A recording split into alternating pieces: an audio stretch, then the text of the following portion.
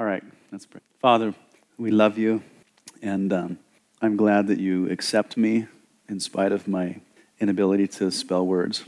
And Lord, our subjects tonight, Lord, they are important, saying that all of Scripture comes to us by way of prophecy and has come to us by a multitude of prophets.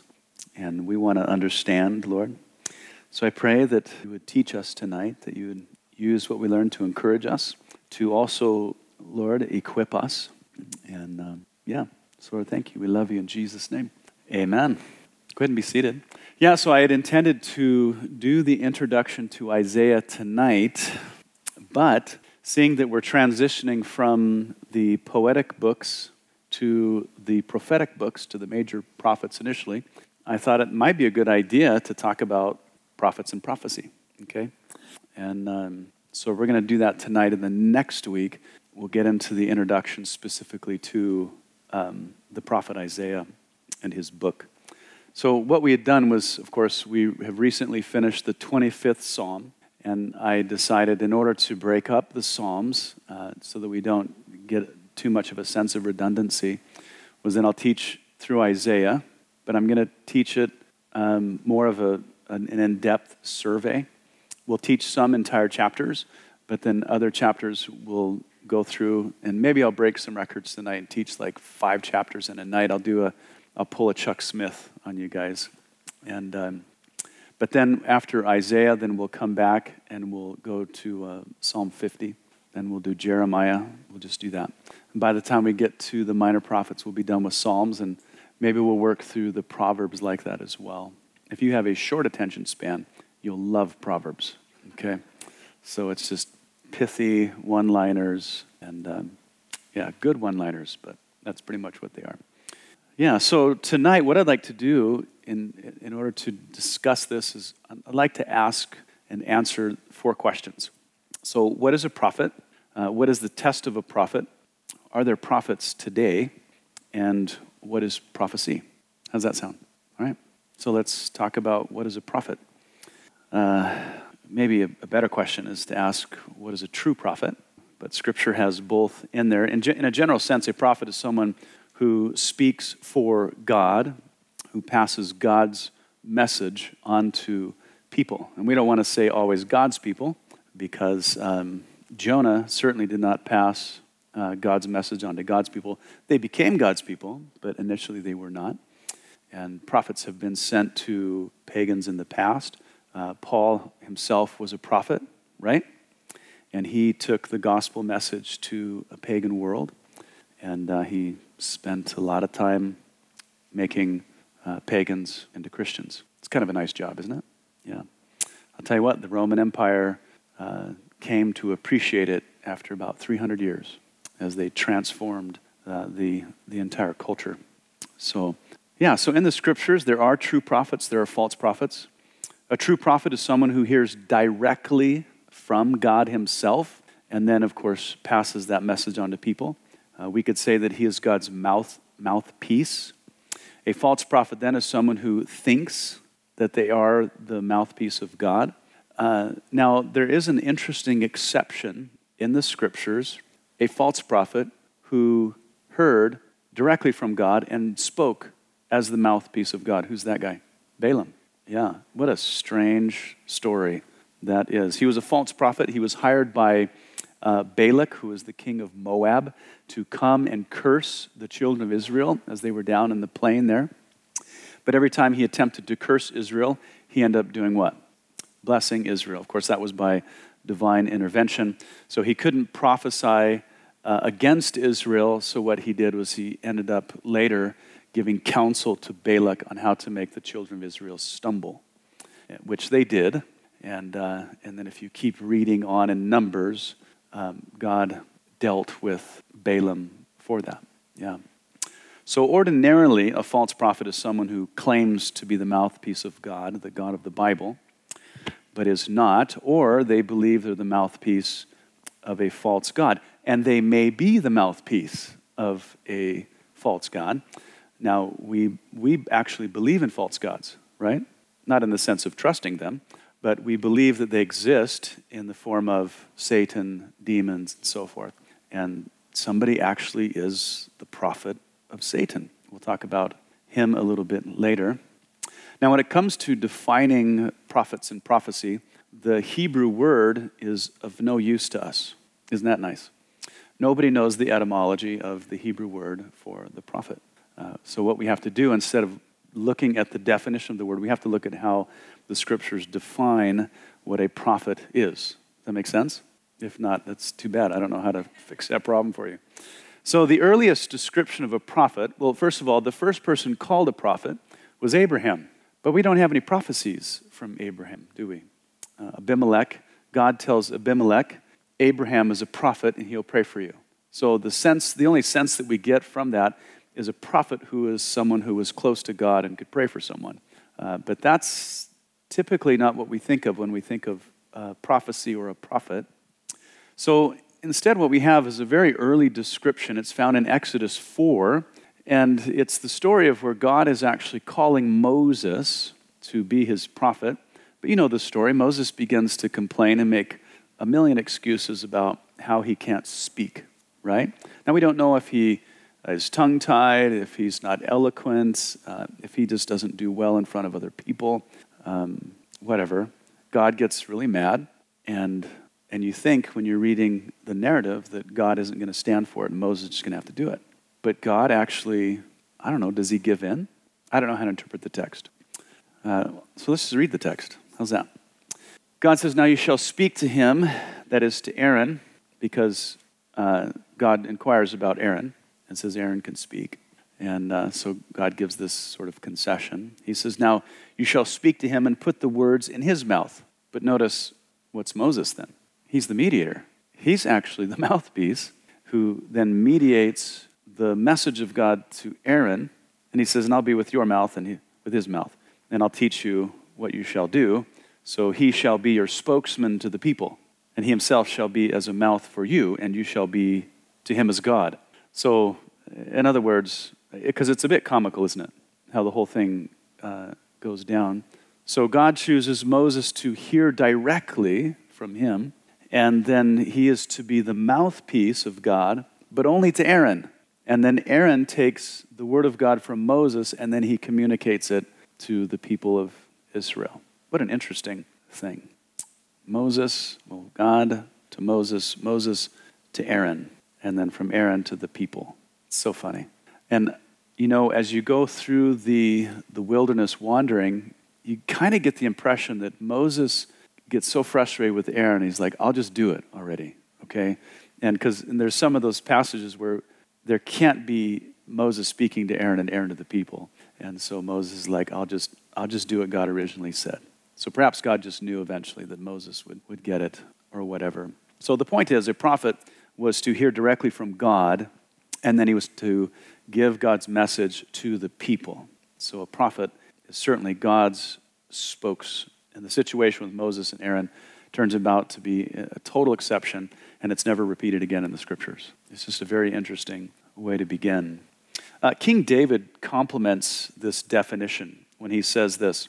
He says, the Spirit of the Lord spoke by me, and his word was on my tongue. So when David sang the Psalms, as the context of that passage indicates, he fell under inspiration of the Holy Spirit, and the Holy Spirit was speaking through David or by David. And that's the interesting thing. Part of this is it's the divine word of God mingled with the personality and experience of the human. So the Psalms is a record, it's David's experience, but the Holy Spirit is ensuring that what David shares is true.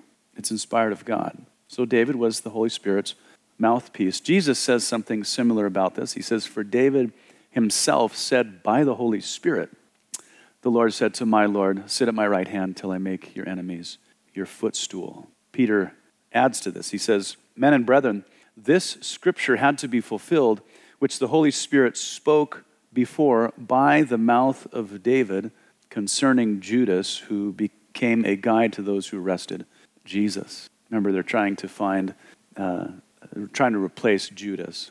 gearing up for that, and the apostles demonstrate that this was predicted by David, who is a prophet. He's wasn't just a king, but he was a prophet. But you see the language there, the definition for prophet, that the Holy Spirit spoke before by the mouth of David. So speaking to the world, using by way of, or the instrumental cause, his mouth. Again, the same kind of definition. Paul says, the Holy Spirit spoke rightly through Isaiah the prophet to our fathers, the people. So Isaiah was also the Holy Spirit's mouthpiece. Finally, Peter gives this interesting comment, one you're probably very familiar with. He says, prophecy never came by the will of man, but holy men of God spoke as they were moved by the Holy Spirit. Prophecy never came by the will of man. That is, we'll get into the definition of prophecy, but we could say the message of God never came by the will of man, but holy men of God spoke as they were moved by the Holy Spirit. So prophecy never, ever has come by man's will. It hasn't come by his genius or his creativity. Man is never the source of true prophecy. When he truly prophesies, it is because the Holy Spirit has willed to speak his message by his appointment, somebody he selects. And Peter says that a prophet is moved by the Holy Spirit. That is literally not the Holy Spirit, but the prophet is carried along by the Holy Spirit. And then he enables the person to speak for God as a mouthpiece. All right, how do we test a prophet? Because there's some yahoos out there, isn't there? I'll tell you what, through the whole COVID through the election season, and especially from the New Apostolic Reformation prophets, false prophets, by the way, they're all wrong so far. And then through the pandemic, you had just all of these wild guys on YouTube. And I'll tell you, there's something. So there are a few places in the scriptures that instruct us on how to test a prophet. I think the best is probably Deuteronomy 13. God speaks to Israel thus. He says, now listen carefully to the language. If there arises among you a prophet or a dreamer of dreams, and he gives you a sign or a wonder, and the sign or the wonder comes to pass, of which he spoke to you, saying, let us go after other gods, which you have not known, and let us serve them. Now first, I don't want you to miss what is initially said about this prophet. Moses warns the children of Israel that if the prophet's sign or wonder comes to pass, what is Moses assuming? He's assuming that false prophets can perform miracles. Signs and wonders are miracles, okay? Yeah. And he does it for a good reason. I mean, you remember when he was in Egypt, that some of Pharaoh's magicians were performing miracles. Now, by the end, they couldn't perform the level of miracle, we might say, that God was performing through Moses. But nonetheless, they were performing genuine miracles. Well, Jesus spoke about false Christs and false prophets. He said, for false Christs and prophets will arise and they will show, he doesn't say bogus signs, he says great signs and wonders to deceive, if possible, even the elect. Now that statement means that the elect cannot be deceived. Some people say the elect can be, no, the statement is even more emphatic in the Greek. The elect could not. But if it were possible, so he's saying that anybody that's not the elect, they're done, okay? Paul adds to this, he says, the coming of the lawless one is according to the working of Satan, with all power, signs, and lying wonders. Now, many commentators will say, well, lying wonders is false miracles. Then what the heck is all power? What is all power? He's going to come with all power, signs, and lying wonders? No, he's talking about real miracles. Now, the point of the miracles is to deceive. The point of the miracles is to draw away. It's smokescreen for something dangerous. Okay, so when Moses, Jesus, and Paul say that false prophets, false Christs can perform miracles, signs, and wonders, mind you, those are the three things that the Gospels say that Jesus did. Signs, wonders, miracles. We should believe it. And because of the way that Paul and Jesus state it, we should be expecting it. We should be expecting it. And if it is to be expected, we need to know how to test it, right? Yeah. So, then what? How do we determine a false prophet from a true prophet? Which one should we give ear to? Well, it doesn't matter what they can do. That's what we need to get out of our minds, because people are most impressed by what people can do.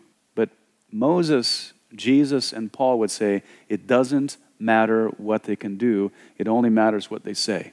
It only matters what they teach. Look again at Deuteronomy 13. If there rises among you a prophet or a dreamer of dreams, and he gives you a sign or a wonder, and the signs of the wonder come to pass of which he spoke to you, saying, let us go after other gods, which you have not known, and let us serve them. You shall not listen to the words of that prophet or that dreamer of dreams, for the Lord your God is testing you to know whether you love the Lord your God with all your heart and with all your soul. You shall walk after the Lord your God and fear him and keep his commandments and obey his voice. You shall serve him and hold fast to him. So the prophet who works miracles but teaches heresy, immorality, or idolatry is a false prophet. A false prophet, yeah. It always comes back to what is taught. Isaiah says, to the law and the testimony, if they do not speak according to this word, there is no light in them. If they do not concur, if they do not affirm God's word, there is zero light in them. They are a false prophet, okay? False prophet. Isaiah 8:20. But what was done with a false prophet in the Old Testament? But that prophet or that dreamer of dreams shall be put to death because he has spoken. Not because he's performed miracles, but because he's spoken in order to turn away from the Lord your God. Get it? He has spoken. It's all about what they say. Yeah. So these false prophets, they are the prophets of someone. They're a mouthpiece for someone, okay? Trying to lead God's people astray. You know, I've always wondered if the law of Moses, at least verse 5 of Deuteronomy 13, if that was actually enforced today, there'd be a lot of dead people. Or there would be a lot of cautious people that would think twice before they just spoke whatever they wanted, or spoke in a way to lead people astray. Yeah.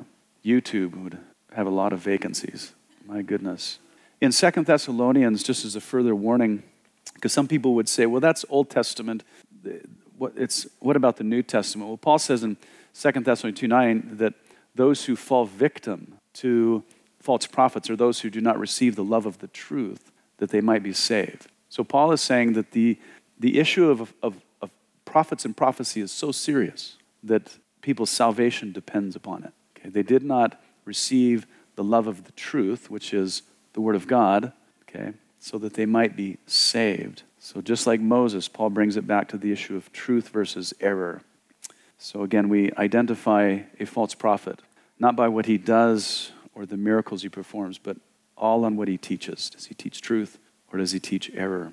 Yeah, you know, it's really interesting, the language that Jesus and Paul use, because the world, I mean, you look at the condition of the world right now, and, you know, Europe as a post-Reformation society, they used to say that Europe was 20 to 40 years ahead of us in regard to, the slippery slope of immorality, the unchurched, the embracing of all this moral insanity.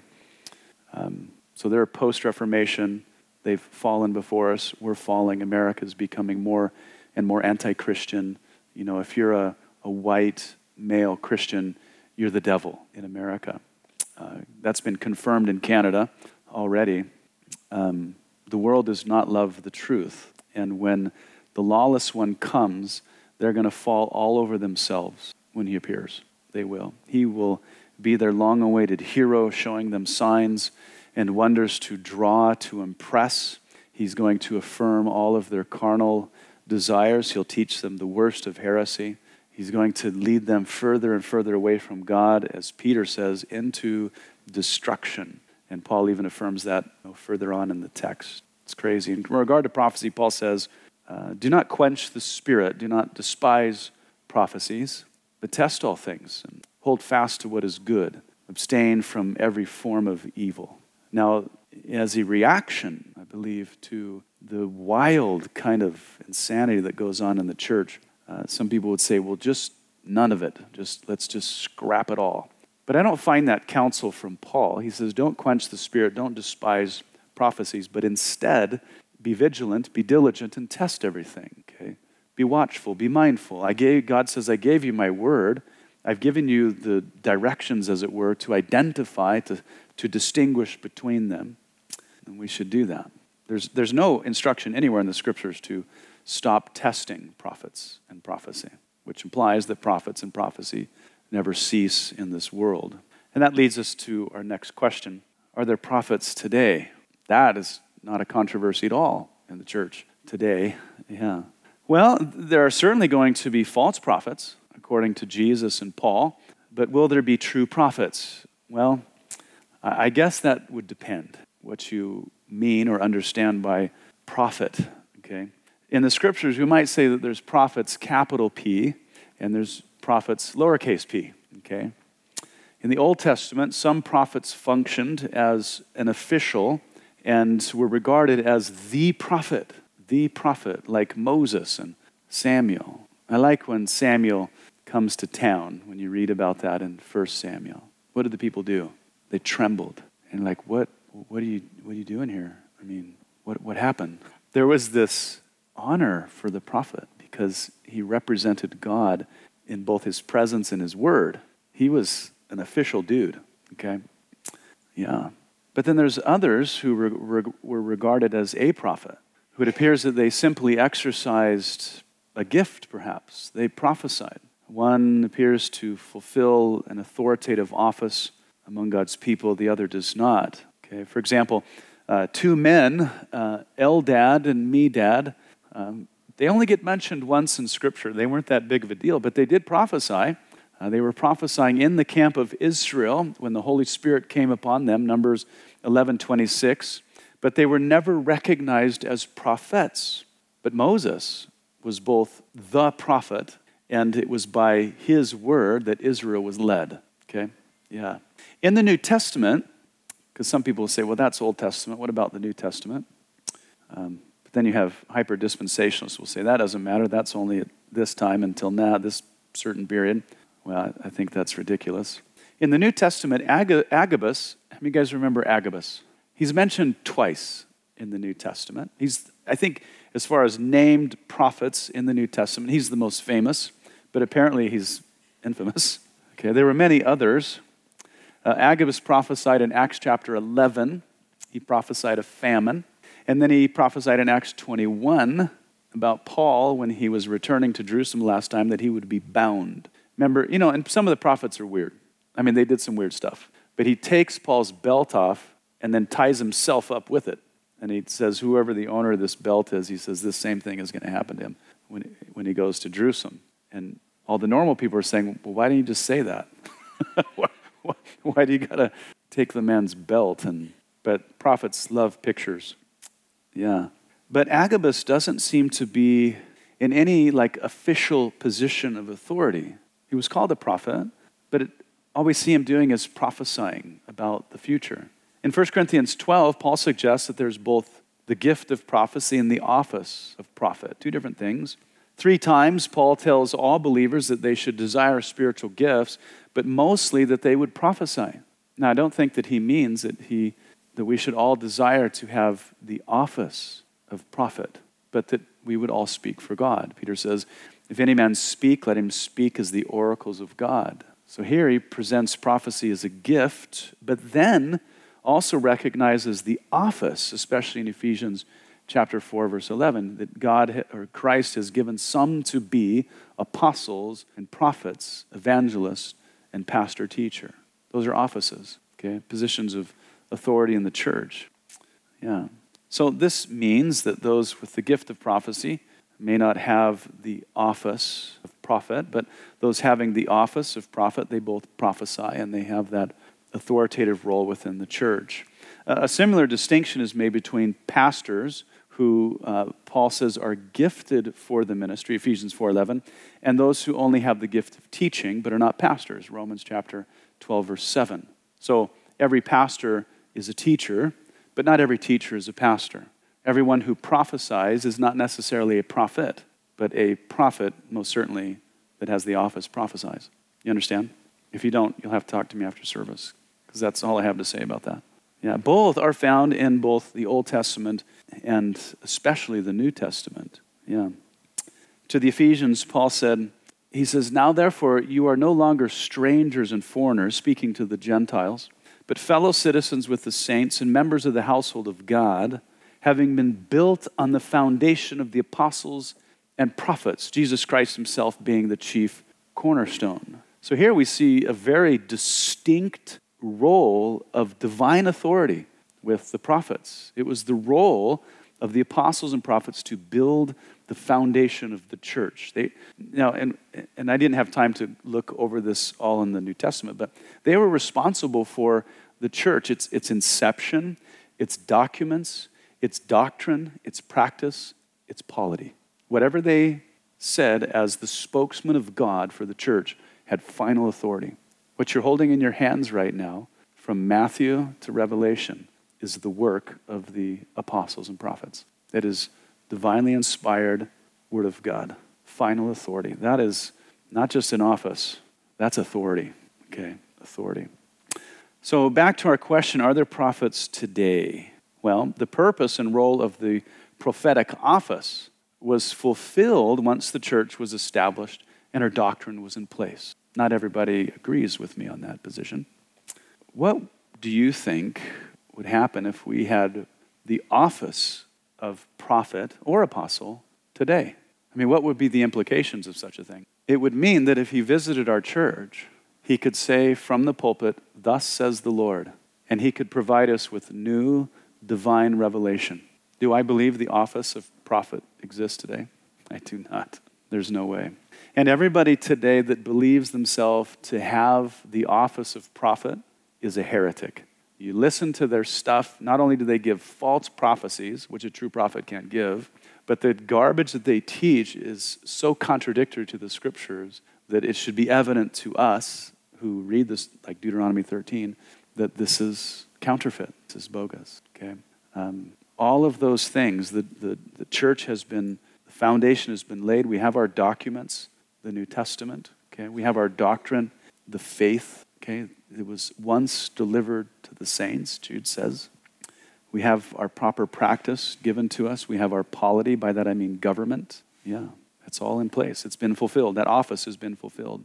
So I would say that the prophetic office has ceased because we don't need it. Okay? But I am convinced that the prophetic gift continues in at least two ways. Okay, so it's funny. I would say that I'm a cessationist partially in regard to the office, but I'm a continuationist in regard to the gift. I know that rubs some people raw. I don't really care. The debate is between what is called the cessationist, who believes that all of the sign gifts especially are past, they're done, and there's this arbitrary date known as 70 AD that is magical. I'm not sure how they arrive at that date exactly. Then there's the partial cessationist who believes that the ministry gifts are still intact, but the sign gifts are gone. And then there's the full continuationist that says all of the gifts are still available today. And so I'm a partial continuationist. And I don't even know if that's an official position, but I'm no prophet. Yeah, so I said that I'm convinced from the scriptures that the prophetic gift continues in at least two ways. First, in the way of Agabus. By the Holy Spirit, Agabus became aware of future events, by which the church and Paul were able to make preparations. They could be informed. But we never find Agabus, as we said, establishing doctrine for the church in any kind of leadership role. He merely prophesied. I believe that continues today under certain circumstances, okay? I'm not going to get into all of that, but I do have a strong position on it. But there's another exercise of prophecy today that I believe is actually the more normal way of prophesying, the more normal way. These prophets share God's message with God's people, but they do not receive their message directly from the Lord. They are God's mouthpiece, but the Holy Spirit does not speak by their mouths, we would say, in the same way that he spoke by Moses's, or David's, or Isaiah, or Elijah. These prophets don't share God's message by what God has spoken directly to them, but by what he has written to them in his word. This is the role of the local pastor, okay? When he interprets and teaches the word accurately and applies it properly, I believe this is the normal exercise of prophecy, okay? Pastor I really respect, John Piper, before he goes to the pulpit, he prays, God, that I might prophesy. I love that prayer, okay? As a pastor, I do not have the authority to write scripture, or I don't have the authority to say, thus says the Lord, unless I'm reading the text of scripture. But I do have the responsibility to exposit the word of God to the people of God, okay? And if it reaches the heart of his people, if it provides exhortation, conviction, comfort, as Paul says in 1 Corinthians 14, it was delivered prophetically. Okay? That is the idea of prophecy spoken. 1 Corinthians 14, verse 3 and 24 through 25. So there's every reason to believe, from my understanding of the scriptures, that the office of prophet no longer exists following the establishment of the church and her doctrine, but there are good biblical reasons to believe that the gift of prophecy continues for the edification of the church. I love the way that Peter says this. I mentioned it earlier. He says that if anyone speaks, let him speak as the oracles of God. Well, people read that, the cessationist reads that and says, well, those things are past. The problem is that the context of that language begins this way.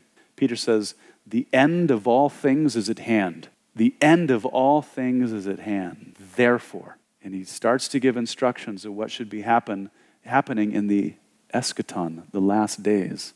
And he couches all of the gifts together, because the gifts are, we can separate them as the serving gifts and the speaking gifts. And he says, if any man serve, let him serve with the ability that God has given him, because the days are coming to a close. And if any man speak, let him speak as the oracle of God, so that in all things God may be glorified through Christ Jesus. So I don't care what anybody thinks today. Peter said, the end of all things is at hand. So he believed that the gifts should go all the way to the end, but they should be used in their proper biblical ways. Amen. I just threw it out there. 1 Peter 4. Yeah. So if you're a cessationist, I'd love to talk to you after service and correct your theology. But, I think that what happens is too often we see the baloney that is in the world, the craziness, the garbage. I've read my New Testament a few times. I don't see any of that in there. The gifts are meant to edify, to build up, and if they do not glorify God, there is something wrong with it. And there's probably something wrong with the person doing it, okay? So, if you have questions, I'd love to talk to you about it. I have a strong position. If you disagree with me, I can still be friends with you. I hope you can still be friends with me. And no, I don't speak in tongues. Everybody asks me all the time. I don't. So, but I wish I could speak a foreign language for sure. So Spanish, especially, because I always feel so bad in the grocery line that I can't share the gospel to all these Mexicans that are in line, because I want to go over to their house for dinner because I see everything they're buying. And anyway, now, receiving future foreknowledge is not the regular exercise of prophecy, but teaching the scripture is, okay? So what is prophecy? Now, prophecy is essentially information from God directly, okay? But it comes in different forms. There's foretelling and there's forthtelling. Foretelling, of course, regards the future. Foretelling, okay? Revelation of God's will, direction, counsel. Foretelling is the future. Forthtelling has to do with God's will, his direction, his rebuke, his judgment, okay? His counsel, even events that would otherwise be unknown. Now, typically, when the issue of prophecy comes up, when people think of prophecy, they think of a message regarding future events, foreknowledge. But you have to understand, that's only one form of prophecy and not the common form. Understand, all scripture, every word in the Bible is prophecy. Prophecy. Every word in your Bible is the product of prophecy. Some regards the future, some regards the past, and past events that otherwise could not be known. I mean, think of Moses. Was he there for the creation? No, but it was revealed to him, something of the past. So that's interesting. How many guys think of prophecy being something in the past? It is. It is. Another question for you. How in the world did Moses know what Balaam was saying when Balaam was on the mountain and they were in the valley? Because God told him. He says, there's a clown on the mountain who wants to curse you guys, but I'm not going to let him. Here's what he said, okay? Yeah. Some of it concerned only the present audience, and yet other portions apply to all time. When we look at the Torah, for example, the first 5 books of the Bible, there's only actually a few references to the future, but there's volumes and volumes of information regarding God's will for Israel. In every regard, in order to establish this theocracy, God had to tell them all of the laws, the moral laws, the ceremonial, the civil, the medical, agricultural, marital, familial, family, and so forth. The Torah is primarily just instruction, but when we come to, of course, the prophetic books like Isaiah to Malachi, most of it regards future events. Some of it near future, some of it distant future. The 4 Gospels, the epistles frequently have messages regarding the future, like Matthew chapter 24, but most of it is just information for God's people, isn't it? How to live. It's moral teaching. It's instruction. But when we get to Revelation, at least chapter 6 through 22, the prophecy looks forward to the future world just before Christ returns. So prophecy comes in all kinds of different forms, but the most common form in the scriptures is actually revelation regarding God's will, his counsel, his instruction for his people. Oftentimes it's rebuke, but that's instruction, isn't it? What you did was wrong. And then he brings correction. This is what you should do. This is the way, walk in it. Yeah. Now, when we get into Isaiah, Isaiah's book is broken up into even different kinds of prophecy. Starts out in the prophetic rebuke of Israel. She calls her an unfaithful wife and other things, and talks about her sins, brings the rebuke. But then by the time we get toward the end of the book, it's about redemption. Some of it near and some of it far. Okay. So that's what I have for you for prophets and prophecy. If you have any other questions, we can talk after service. Next week will be the intro to Isaiah. Go ahead and stand up and we'll pray. Father, we thank you that holy men of God were moved by the Holy Spirit, and that all of your word, as Paul says, is theopneustos. It's the very breath of God, and that it's profitable to us, Lord, as Paul says, that we might be fully equipped, complete, ready for every good work. So, Lord, I pray that it would be to the prophetic word that we would give our attention, Lord. Help us not just to believe it, but to rely upon it and to use it for every context, Lord, of living, granting it final authority on everything it addresses, Lord. In Jesus' name, amen.